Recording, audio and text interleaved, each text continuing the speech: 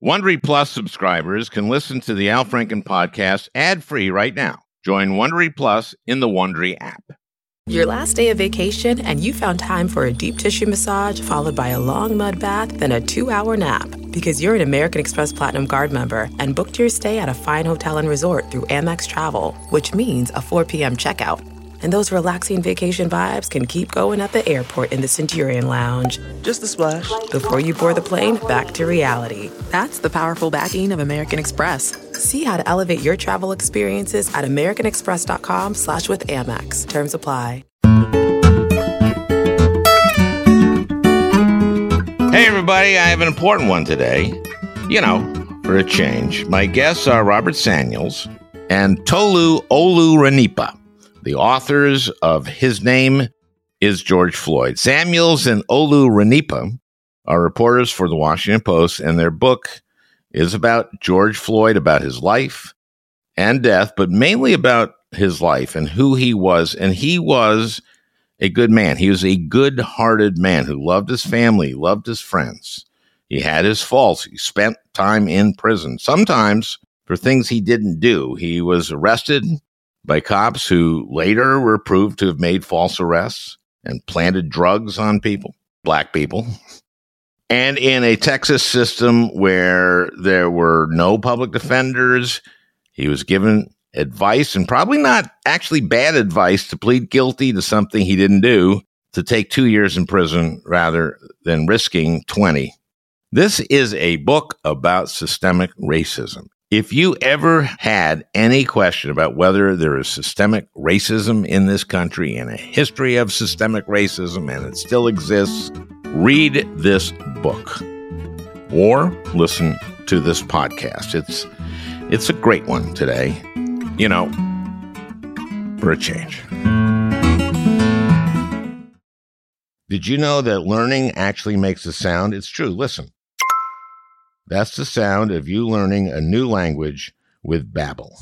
Babbel's tips and tools are approachable, accessible, rooted in real-life situations, and delivered with conversation-based teaching, so you're ready to practice what you've learned in the real world. For example, let's say you're in Berlin and you want to visit the Führer bunker. It's pretty simple, actually. Wo ist der Führer bunker? Studies from Yale, Michigan State University, and others continue to prove Babbel is better. One study found that using Babbel for 15 hours is equivalent to a full semester at college. Here is a special limited-time deal for our listeners. Right now, get 55% off your Babbel subscription, but only for our listeners at babbel.com/Franken. Get 55% off at babbel.com/Franken, spelled BABBEL.com/Franken. Rules and restrictions may apply. You can live out your MasterChef dreams when you find a professional on Angie to tackle your dream kitchen remodel. Connect with skilled professionals to get all your home projects done well. Inside to outside, repairs to renovations. Get started on the Angie app or visit Angie.com today. You can do this when you Angie that.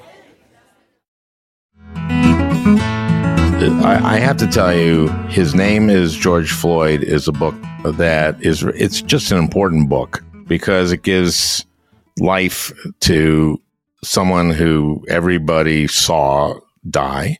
And he, turns out, was a wonderful person with some weaknesses and flaws. But the book, to me, just talks about systemic racism and the history of it. And because this became kind of a racial reckoning, which has maybe had a bit of a backlash, I want to talk all about that, but the portrait you paint of him is a very, very important one. Thank you guys for joining me. Thanks so much for reading it, and thanks for having us here. Yeah, it's great. It's great to talk to you. Looking forward to the discussion. So this was videotaped by a young woman, right? Yes. And she was one of the people who saw it happening. And we saw at the trial a number of people who did that, while Derek Chauvin is leaning on him. For how long was that? 9 minutes and what? 9 minutes and 29 seconds. And it changed people. And this has been happening a lot, but nothing like this had been on tape. And this tape showed Chauvin murdering the guy and not giving a shit. Right? Yeah. And people took to the streets, and there have been a number of recent murders by police of black men and women. And this was kind of it. And the Black Lives Matter movement, which had started, when did that start? After Ferguson? It originally started after Trayvon Martin was killed in 2012, but it kind of took off after Ferguson. It took off nationally after Michael Brown was killed in Ferguson. And then it just sort of increased and increased. And then we see George Floyd die in 2020, and the entire country just sort of galvanized around this movement. The thing that strikes me about the book is, you've had this backlash against Black Lives Matter and against the idea of systemic racism and this bullshit they've done about attacking critical race theory. But you start the book right after the Civil War, after slavery ends, and what his great-great-great-grandfather... his great-great-grandfather... Two greats, yes. Tell me about him. George Floyd's great-great-grandfather's name was Hillary Thomas Stewart. He was born enslaved in North Carolina, but by the time he was 8, the Civil War was over, and he got his freedom just like millions of other enslaved black people across the South. And he decided that he was going to work hard for the next 30 years. He was going to build a family. He was going to work hard on the farms that were available, that he was able to acquire through hard work. And he did that for 30 years. And he amassed 500 acres of land. It wasn't easy. It was really backbreaking work that he did with his large family. But through that hard work, they were able to get a large amount of land that made him one of the wealthiest men in his community in eastern North Carolina in the late 1800s. But because he could not read, because it was illegal to teach enslaved people to read. That was after Nat Turner Rebellion. Right. What year was that? In the 1830s or something? Or yes, that takes us back to the pre-Civil War period. And that was a period where all of these southern states were really cracking down. Not only were they making slavery more harsh, but they were fearful that, black people were going to have an uprising. So they decided that no more teaching anyone who was enslaved how to read, no more allowing black people to gather even during the holidays. And so this is the kind of slavery, the kind of system that George Floyd's ancestor would have worked under. And the fact that he was able to escape from that and overcome his past and become wealthy and live a pretty upstanding life as someone who had a big family and worked hard and was well known in his community, as we found through our research, it shows that life could have been very different from George Floyd if there was justice in his ancestry. But instead, we saw his ancestor targeted and have all of his wealth stripped away by unscrupulous white business owners and white tax authorities who, during this backlash period, and we're talking about backlash, there are multiple periods of backlash in American history, and one of them happened after Reconstruction. The end of Reconstruction set up this guy who accumulated 500 acres of land and was working this land not just incredibly hard, but really smart. Right. He had a natural talent for agriculture, and he knew how to make money out of the land, out of really nothing but his hands and the soil and the natural resources that he had around him under his feet. But all of that was taken away from him. He wasn't able to transfer any of that wealth. And he died in poverty. He died poor. He fell sick. He lived the last decades of his life really depressed because he knew that he had tasted wealth and tasted part of the American dream and the American promise, and it had all been stripped away from him without him being able to fight back. And he knew that his generations, his descendants would suffer under that same poverty, not having land, not having really any status because they had lost what they had worked for and what they had earned. And as a result, he wasn't able to give away anything to his descendants, and they all lived in poverty up until George Floyd was born more than 100 years later. George Floyd was born in North Carolina or in New York? Didn't his father was a musician? Yes, his dad was a musician, and his parents had met in New York and lived in New York and tried to pursue stardom, as many people do as they leave the South and try to pursue a better life in the North. But they found it was hard. They lived in, basically tenements, and they struggled, and they barely made ends meet. So George Floyd's older siblings were born in New York. But by the time he was born in 1973, both his mother and his father had moved back to North Carolina, and he was born in Fayetteville, North Carolina, in deep poverty in 1973. And that's where we pick up part of the story. George Floyd, as a baby, as a young kid, in the first 3 years of his life, he lived in North Carolina before his family moved again and moved to Houston, chasing, hopefully better opportunities. Right. And I guess his father and mother had split, and now his mom marries another guy. Is that right? And they go to Houston. Am I right? Or am I doing this wrong? No, you're doing it absolutely right. You did the reading, Al. I always try to prove to my professors that I've done the reading. So, when George Floyd's mother, Larcinia Sissy Stewart, she and George Floyd's dad, George Perry Floyd Sr., they separate.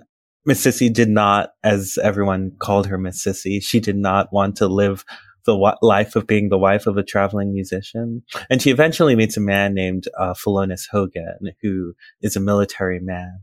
And he's from Houston, Texas. And as their relationship continues, they decide to go and move down to Texas, where she tries to rebuild a life and a more equitable life for her children. Yeah, where they go is the Third Ward, which is basically segregated as all black, right? Or almost. Right, absolutely. It's a red line neighborhood, a segregated neighborhood, because government policies asked it to be that way. Well, let's explain redlining. Redlining is basically banks don't loan to you to buy a home in areas that are redlined. Right. If there was a belief from a bank, largely bank supported by the federal government, that a place was not worth investing in because of its blight or because of whatever reason, there was a red dot placed on that property. Now, when there are a series of red dots, it created a line. That's what we call redlining, right? Those neighborhoods that were often redlined were almost exclusively black neighborhoods. And this was started like under FDR in the 30s. People lost their homes during the Depression, and they wanted to help people get homes back, but they only invested in places where, we want to do that so that people that we're lending to people who will stay in their homes and won't, so this will be successful. And then they started redlining, and they were just racist. And this is the FDIC, right? And so that was the birth of redlining. Yeah, and in addition to that, you had under FDR this big public housing push, which was designed to get more people into housing they can afford. But at the time, it was heavily segregated, especially in places like Houston, where the first public housing project that was built happened to be the place where George Floyd ended up growing up.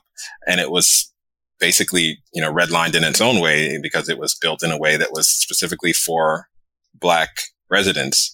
And there were other nicer public housing places that were built specifically for white people. And when they built the public housing in Third Ward, that was the CUNY Homes where George Floyd ended up growing up, they started moving black people out of some of the integrated neighborhoods that they lived in and on the nicer side of town. And they said, you should all live in Third Ward, congregate there, and you can't live in the nicer public housing that we're building in the nicer part of town.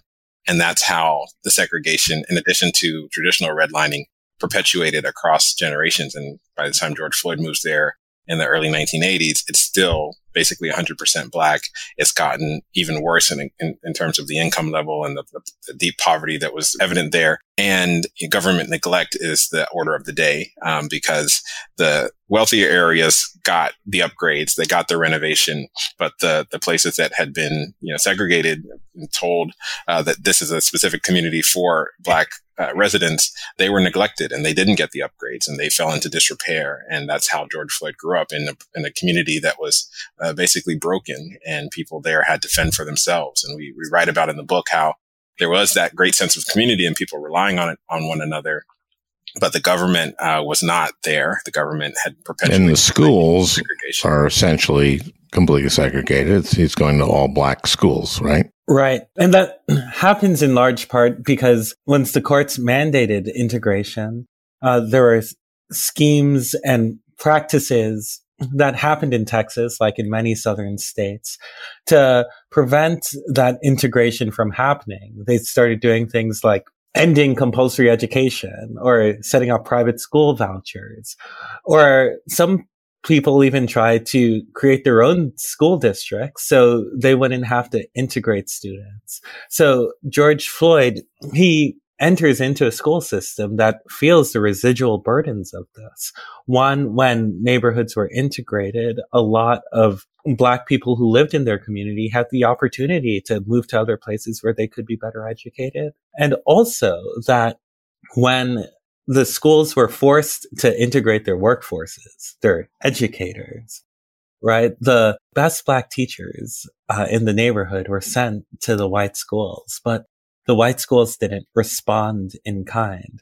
So what happened was you had a crumbling school system that had very little investment, alongside with educators who did not have either the academic or the cultural experience to really relate to these children who had already been growing up disadvantaged.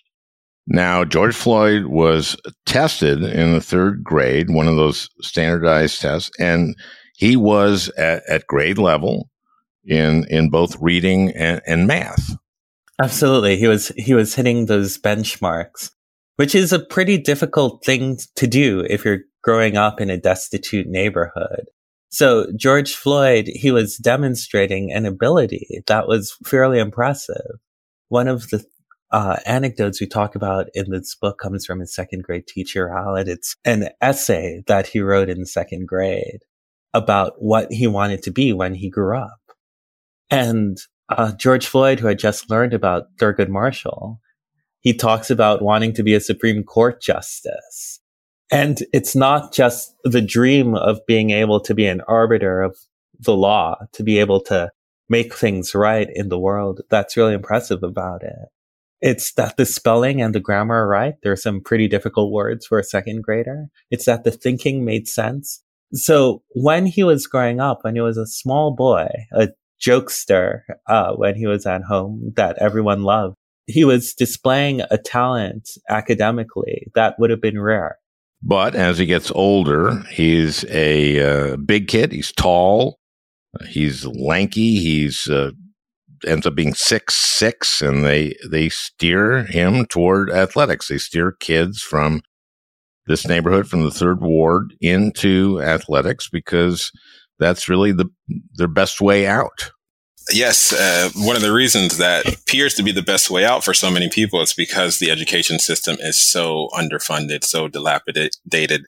It's such a narrow pathway through education out of Third Ward because the government had not invested in the schools there because they're all Black schools. It's easy to forget them. It's easy to overlook them. They don't have as much political power. And that's what we saw at George Floyd's experience. People said, if you're going to make it out of this community, it's not by being a Supreme Court justice, because Supreme Court justices don't come from this community. Our schools don't educate people in the way to allow them to become a Supreme Court justice. But we do have great athletes in this community. We do have people who train their bodies, and they are experts in athletics, and they're able to excel and get college scholarships and go to the professional leagues. And that's what his goal was. When people saw his body, they saw that he was fast, they saw that he was tall, and they decided to essentially steer him in that direction and basically told him that that's the way you're going to make it out. And he came to believe that. And he was a star athlete. He was a pretty stellar athlete, but as he poured more and more of his efforts into athletics,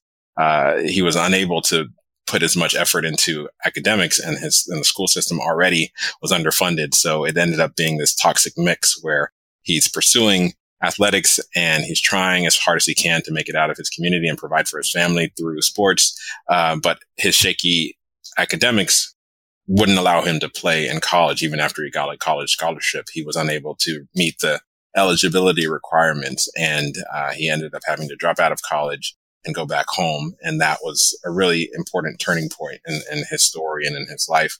And it is where some of the negative experiences that he had growing up Black and poor in Third Ward began to really take shape.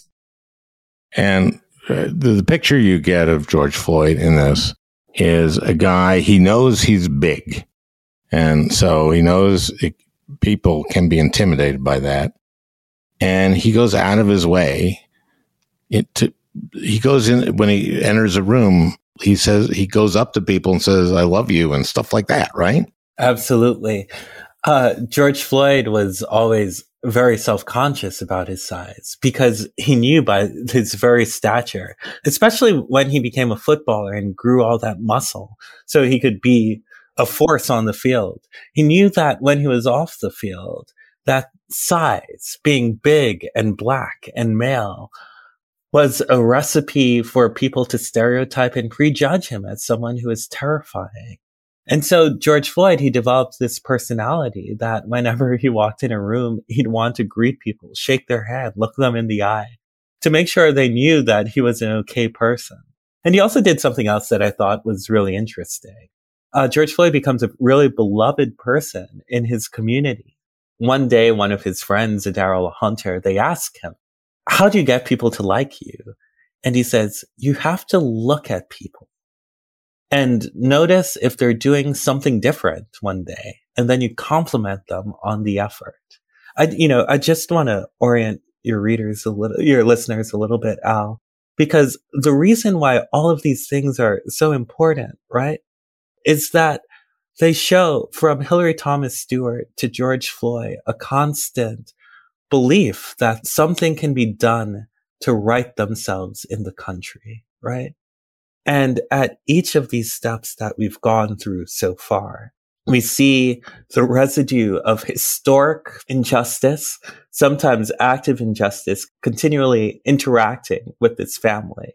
So you're seeing these dreams and these hopes and these ambitions that are being shaped by larger systemic forces that they are not equipped to fight because they're Black people living in America. So now he doesn't become, a college athlete because he can't meet eligibility. He goes back, Third Ward, and young Black men there don't have a lot of ways to make money. And one of them is in drugs. Yeah, so just to put us in the timeline a little bit, this is the summer of 1997. George Floyd is in his early 20s, and he's now a college dropout, and he's headed back home to Houston's Third Ward. This is a place where, once there were blue-collar jobs that were available, there were, hard work that can actually lead to comfortable, even if hard-scrabble lifestyle. But, after we saw a lot of these jobs go overseas, we see the disinvestment in these communities. Drugs is what's left, and it happens to be the economy of the neighborhood. It seems to be the place where people are able to provide for their families, and it's ubiquitous. And the other thing that is ubiquitous is the presence of police. And this also happens to be the aftermath of the onset of the war on drugs, the crime bill, and the push to lock up people for low-level drug offenses. And George Floyd's life just happened to intersect with the war on drugs in a really tragic way. And we document how he got caught up in the drug game and how police were really just waiting for him and ready to take advantage of any mistake. And in some cases, there were cops who just were rewarded for numbers of arrests, and the police weren't necessarily held to tremendous standards in terms of proving that the person was actually dealing drugs or had drugs, right? Absolutely. And you see that happening so often in George Floyd's life, who ends up spending a third of his life behind bars. I mean, some of the details of the detainments were pretty eyebrow raising and frightening. In one of them, he's stopped and detained for walking down the street looking like he has no particular place to go in your own neighborhood. That was the charge. Yeah, that was the explanation. Or that was the suspicious. That's right.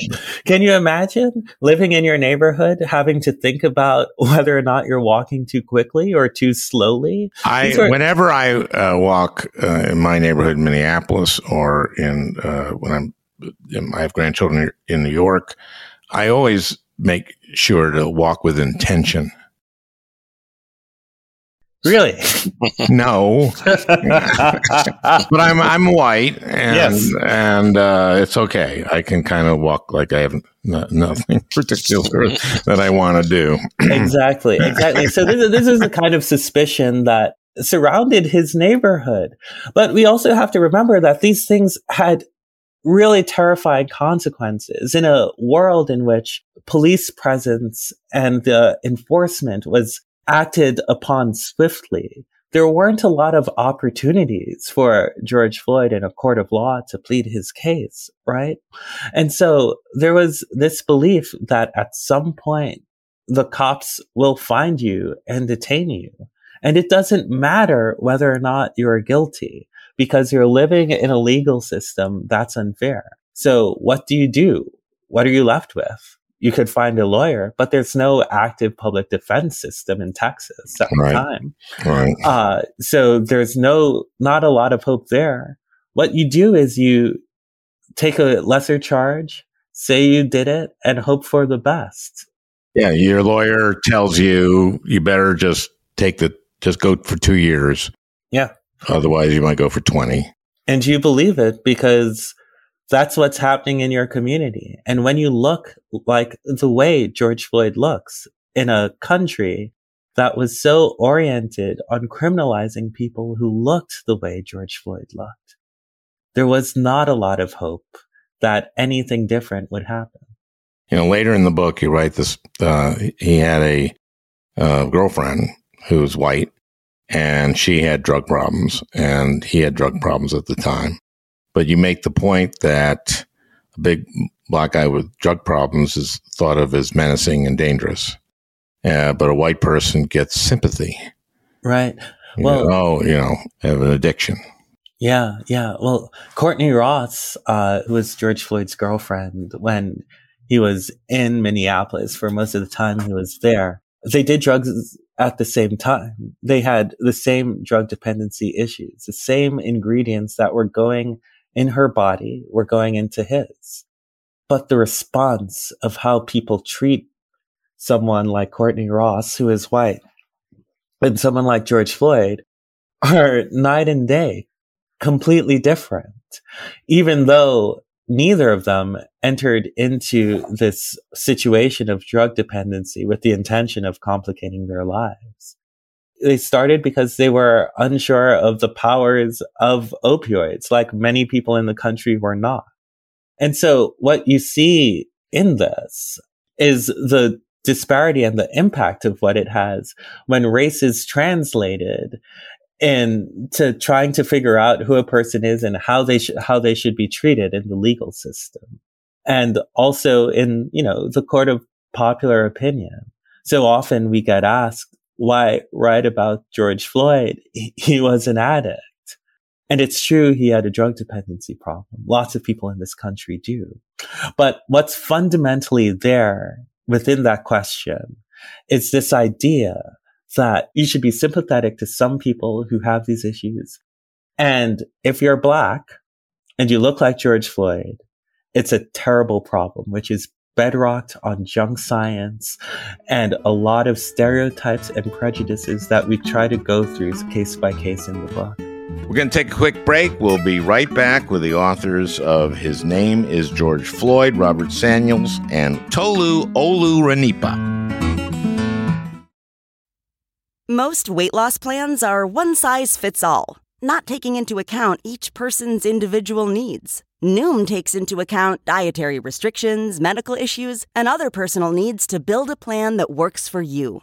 Everyone's journey is different, so your daily lessons are personalized to you and your goals. Stay focused on what's important to you with Noom's psychology and biology-based approach. Sign up for your free trial today at Noom.com. That's Noom.com. And check out Noom's first ever cookbook, The Noom Kitchen, for 100 healthy and delicious recipes to promote better living. Available to buy now wherever books are sold.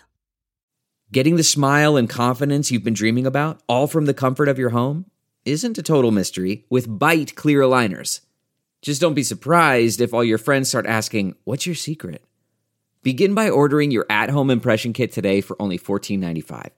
Byte clear aligners are doctor-directed and delivered to your door. Treatment costs thousands less than braces, plus they offer flexible financing, accept eligible insurance, and you can pay with your HSA FSA. Get 80% off your impression kit when you use code WONDERY at Byte.com. That's BYTE.com. Start your confidence journey today with Byte. Now, at one point, there are some friends of his, some people he knows who are leaving Houston, and a number of them are going to Minnesota. And there's a number of reasons for that, and one of which is Texas is a really rough place in terms of social services. As you're saying, no public defenders. They didn't accept Medicaid. Expanded Medicaid for the ACA, so you can't get treatment, et cetera, et cetera. So these folks are encouraging him to go to Minneapolis, and he does. And he gets treatment. He goes to a place called Turning Point. I've been at Turning Point, and it's a great program. Is it all black men, or is it... mostly black men. Yes, and it just has a different way of treating these guys. And Richard Hayden, who started this, his son, became Jeff Hayden, is a state senator, a friend of mine. So Floyd graduates Turning Point, and he's doing well for a while, but then he has a roommate that dies of an overdose. Yeah. He walks in one day after his second shift of work, and he calls for his roommate. His name was Eric. Everyone called him Big E. At Turning Point, they're sort of seen as a pair, Big Floyd and Big E. Mm-hmm. Both guys who had done some college, played basketball, good college athletes, Big trying to make it through. He was not from Minnesota. He had moved there. And he walks in and he sees Big E unconscious. And it turns out that he had died of a drug overdose. And for George Floyd, this is another one of those sad turning points, right? Because he had come to that state with the belief that he could get past all of the things that he had been seeing in Texas. But there was another truth that as a Black person living in America, there were stresses, there were hardships that were really hard to escape wherever you lived. And so for a while, George Floyd, who was by all accounts a gregarious man who loved to socialize with his friends, no one sees him for a couple of weeks. And he talks about the darkness that had started to replace the light that Minnesota was supposed to shine. And it is in that situation, within the haze of that depression, that he had returned to the familiar comfort of using again. So he's in his life now. He's spent quite a bit of time in prison, and something that figures in his murder is claustrophobia. And, you know, and anybody who watched that trial saw him, you know, begging not to be put in that car and struggling not to. And that's when they start sort of manhandling him. He was kind of afraid of the police, and naturally so, I guess, because if you've been arrested before for walking down the street with seemingly no intention of what you're going to do. So this leads up to that day. There's a very important history that we try to document in the book and to try to explain for people who just saw George Floyd on the video why he was so fearful, why he was terrified. There's the claustrophobia aspect, the fact that he had spent so much time in the cramped space of a jail cell and how traumatic those experiences had been, how the private prison industry that he ended up having to experience as an inmate really just stripped all the profits out of the prisons and made them as heinous and difficult as possible because they wanted to spend very little money. So that meant George Floyd spent a lot of time cramped in a cell with very little resources, with very little rehabilitation, and with a lot of violence around him, and with a lot of reasons for him to have those emotional demons. So he was actually claustrophobic. We talked to a number of people who confirmed that. He wasn't just making that part up. And he was afraid of the police because he had been interacting with so many police officers over the course of his life, including a number of crooked police officers. There are officers who arrested him who were later charged with falsifying arrests, falsifying evidence, essentially preying on people in his community. And he knew that even if you did the right thing, even if you were innocent, you could easily be preyed upon by a police officer. So when he saw those officers come up to him and tap on his window, when he was sitting in his car by himself, with his friends and essentially not doing anything violent, he was afraid that this could be the end of his life. And shortly after the officer tapped on his window, the officer pulled a gun and pointed it in his face. This is Officer Lane. That's a traumatic experience for someone who genuinely believed that his life could be ended by a police officer for no reason, and that no one would care because he had seen other people killed by police. He knew that he had been arrested by police in cases where he felt he was innocent, and where later evidence showed that those police officers were crooked. And so that's part of the terror that was on his face when the police officers came up to him on May 25th in 2020. And we wanted to showcase exactly what that meant and what the history was behind that, because people who saw the video may say, oh, just comply, the police officers are there to help you. And that's not the case for every American experience.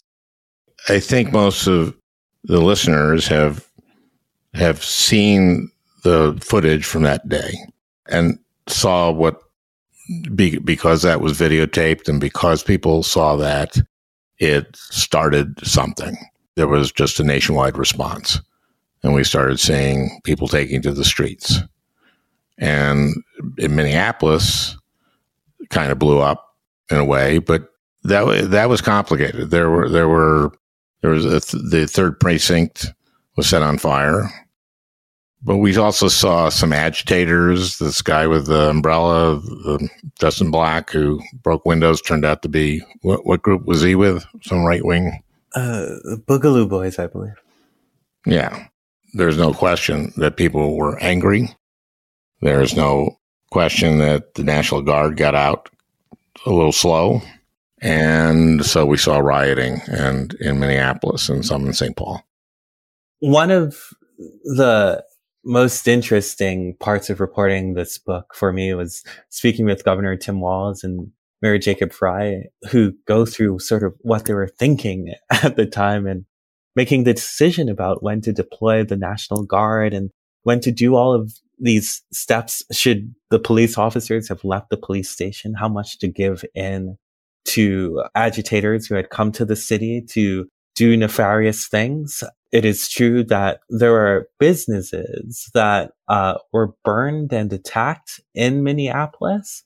Black-owned businesses, yeah. Exactly. So that struck people as being bizarre. No one within a community in North Minneapolis or South Minneapolis would think of burning down the Midtown Global Market or ransacking a library. But those things were happening.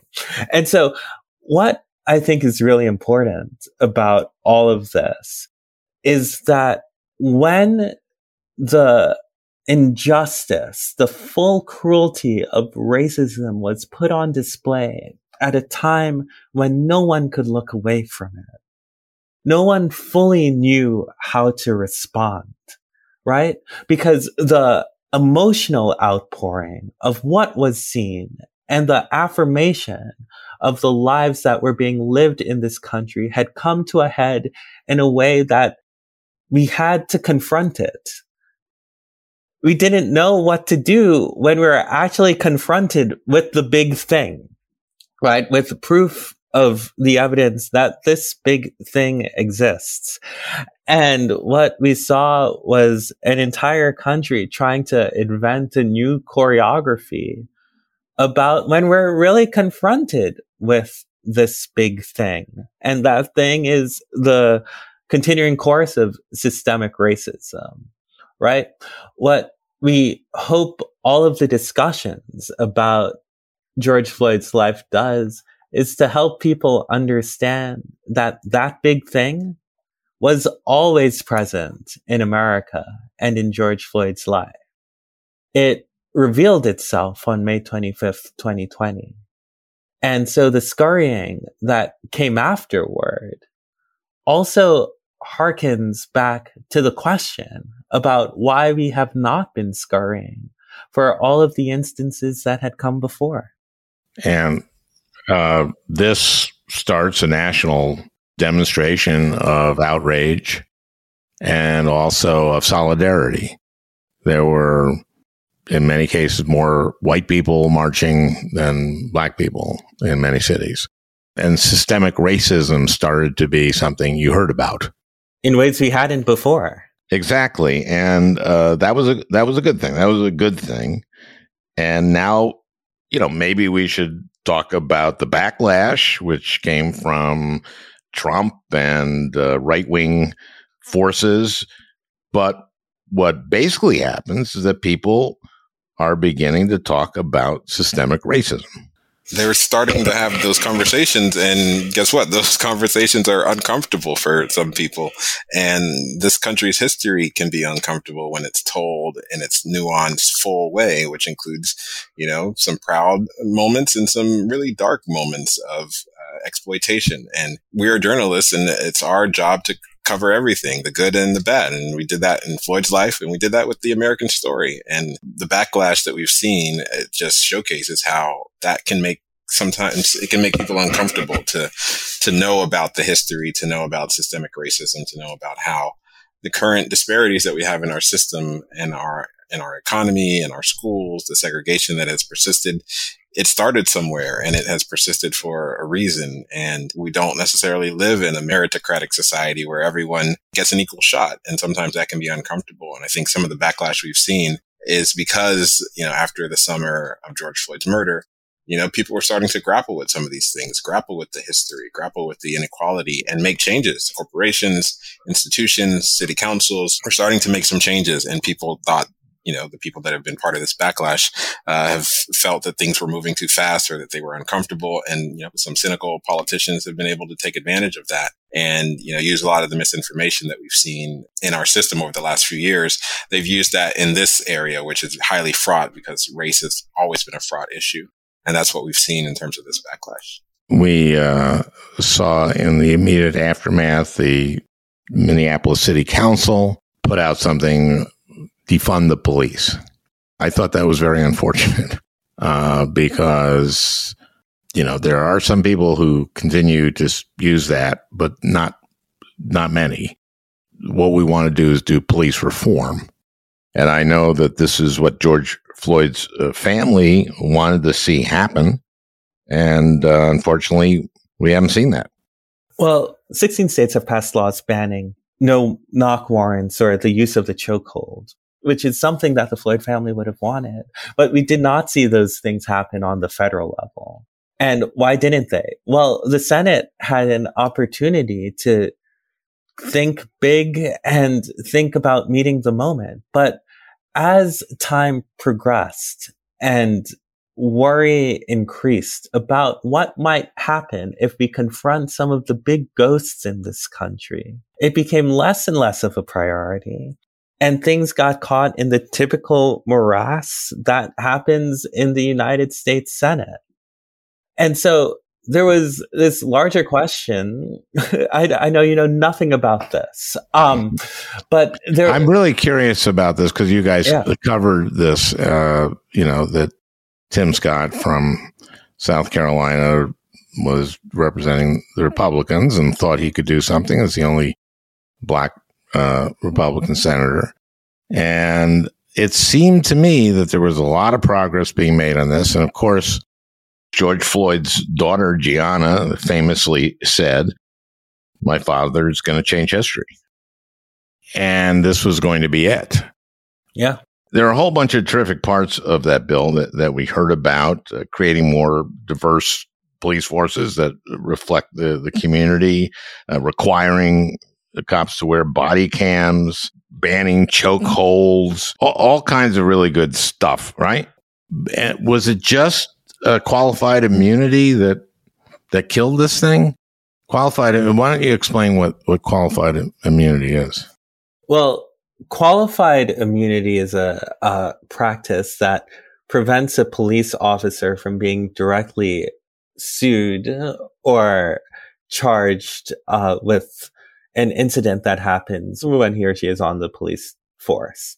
So what those who like qualified immunity and believe that it should exist believe is that it's unfair to charge an individual or hold an individual accountable, but you have to look at the larger system of the police department.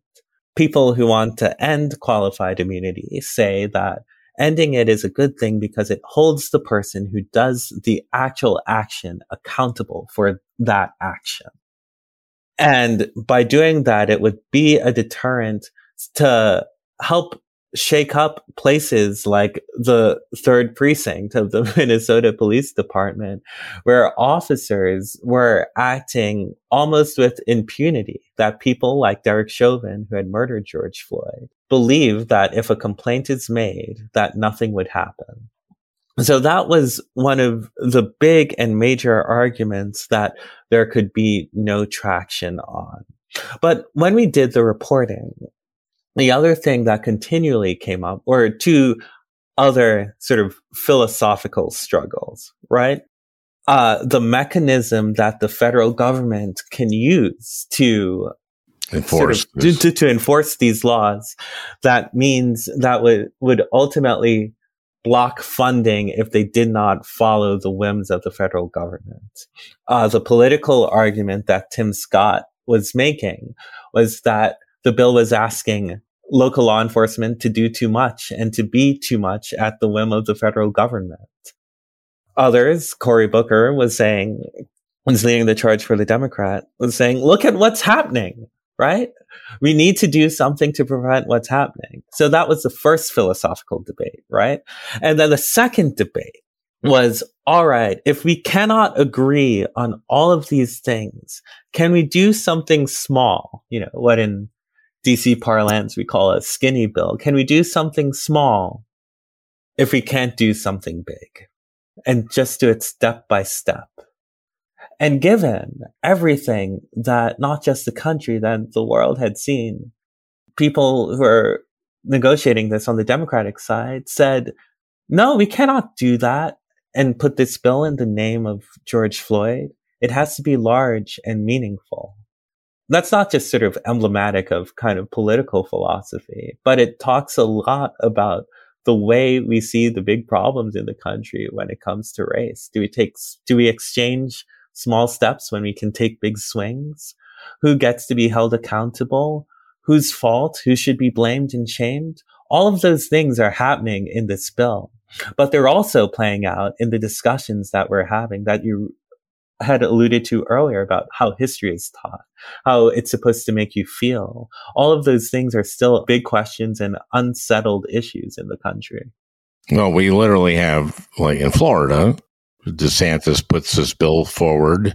I'm not sure if it's been passed and signed, which is that if a teacher makes a kid feel uncomfortable, that the child's parents can sue the teacher. How do you teach American history if you're going to get sued anytime you say something that could make a kid feel funny about their race? You know, how are you going to talk about 250 years of slavery and what that was, and without some parent going like, my kid felt uncomfortable, I'm going to sue you? So how do you characterize it? For 250 years, there were people in this country who worked for free. Is that what you say as a teacher? And, and the kid in the class goes like, you mean like my summer internship with my dad's law firm? And it's like, no, that's not, it wasn't quite like that. That was voluntary. Kyle, I mean, like it's amazing. And of course, this critical race theory. And now, we're seeing what happened in Buffalo was about great replacement theory. And we're seeing white supremacists. It's pretty ugly. It's a tough time. In the book, when we were talking with Reverend Al Sharpton, he reminds us that there's almost a Newton's law to civil rights in this country, that when a big step is made, there's a opposite reaction to it. One step forward, one step back. I think one of the things that we just fundamentally believe as journalists, and for me, that belief was really reaffirmed in the reporting of this book, right? It's that history lives and breathes. It is a wrong thing to think about it as just a vestige of the past or a cinematic film that you can just have a feeling about, right? Journalism is about, and this book is about thinking about the way history informs how we think and how we act toward our fellow man. And that is, I think, the big disparity when we're talking about the feelings and the discomfort that this country is changing, right? That it's becoming browner, which is the core of the replacement theory. It's also the core of the discomfort and unsettlement about thinking about the fact that Thomas Jefferson did some great things and he did some not great things, and that police in this country have protected people and they've punished people unfairly. The challenge is to somehow allow people to live with both. But our challenge as people who wrote this book and did the reporting is for readers and your listeners to consider that history continues to live and we have a choice about how to right set the future. That's what I hope people think about more. One thing I just also want to say about the book is that you get a real sense of who George Floyd was. He was a good man. He was a good man. And people loved him. His friends loved him. His family loved him. But for his race, and where he grew up, and in the kind of society he grew up, this path would have been very, very different. But he was a good man, and that's the sense I got. We definitely wanted readers to come away with the understanding that they felt like they knew George Floyd, George Perry Floyd, Perry as he was known to his family, and also the fact that there are millions of other people like George Floyd who, like you said, but for their race and the community that they grow up in and the discrimination they experience, could really contribute in very major and significant ways to this country and really live full lives and experience the American dream. George Floyd had his life taken away by a police officer, and he had been slowly suffocating over the decades under the weight of systemic racism.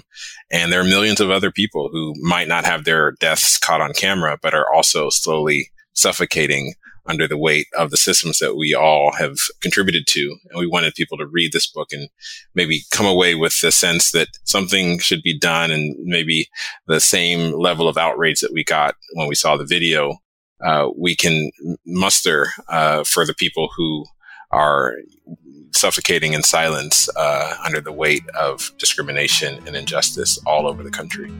Thanks to both of you for this book and for joining me in this conversation. Thank you so much. Yeah, thanks so much for having us, Al. Well, I hope you enjoyed listening. That beautiful music is by Leo Kottke, the great Leo Kottke. I want to thank Peter Ogburn for producing this podcast. We'll talk again next week.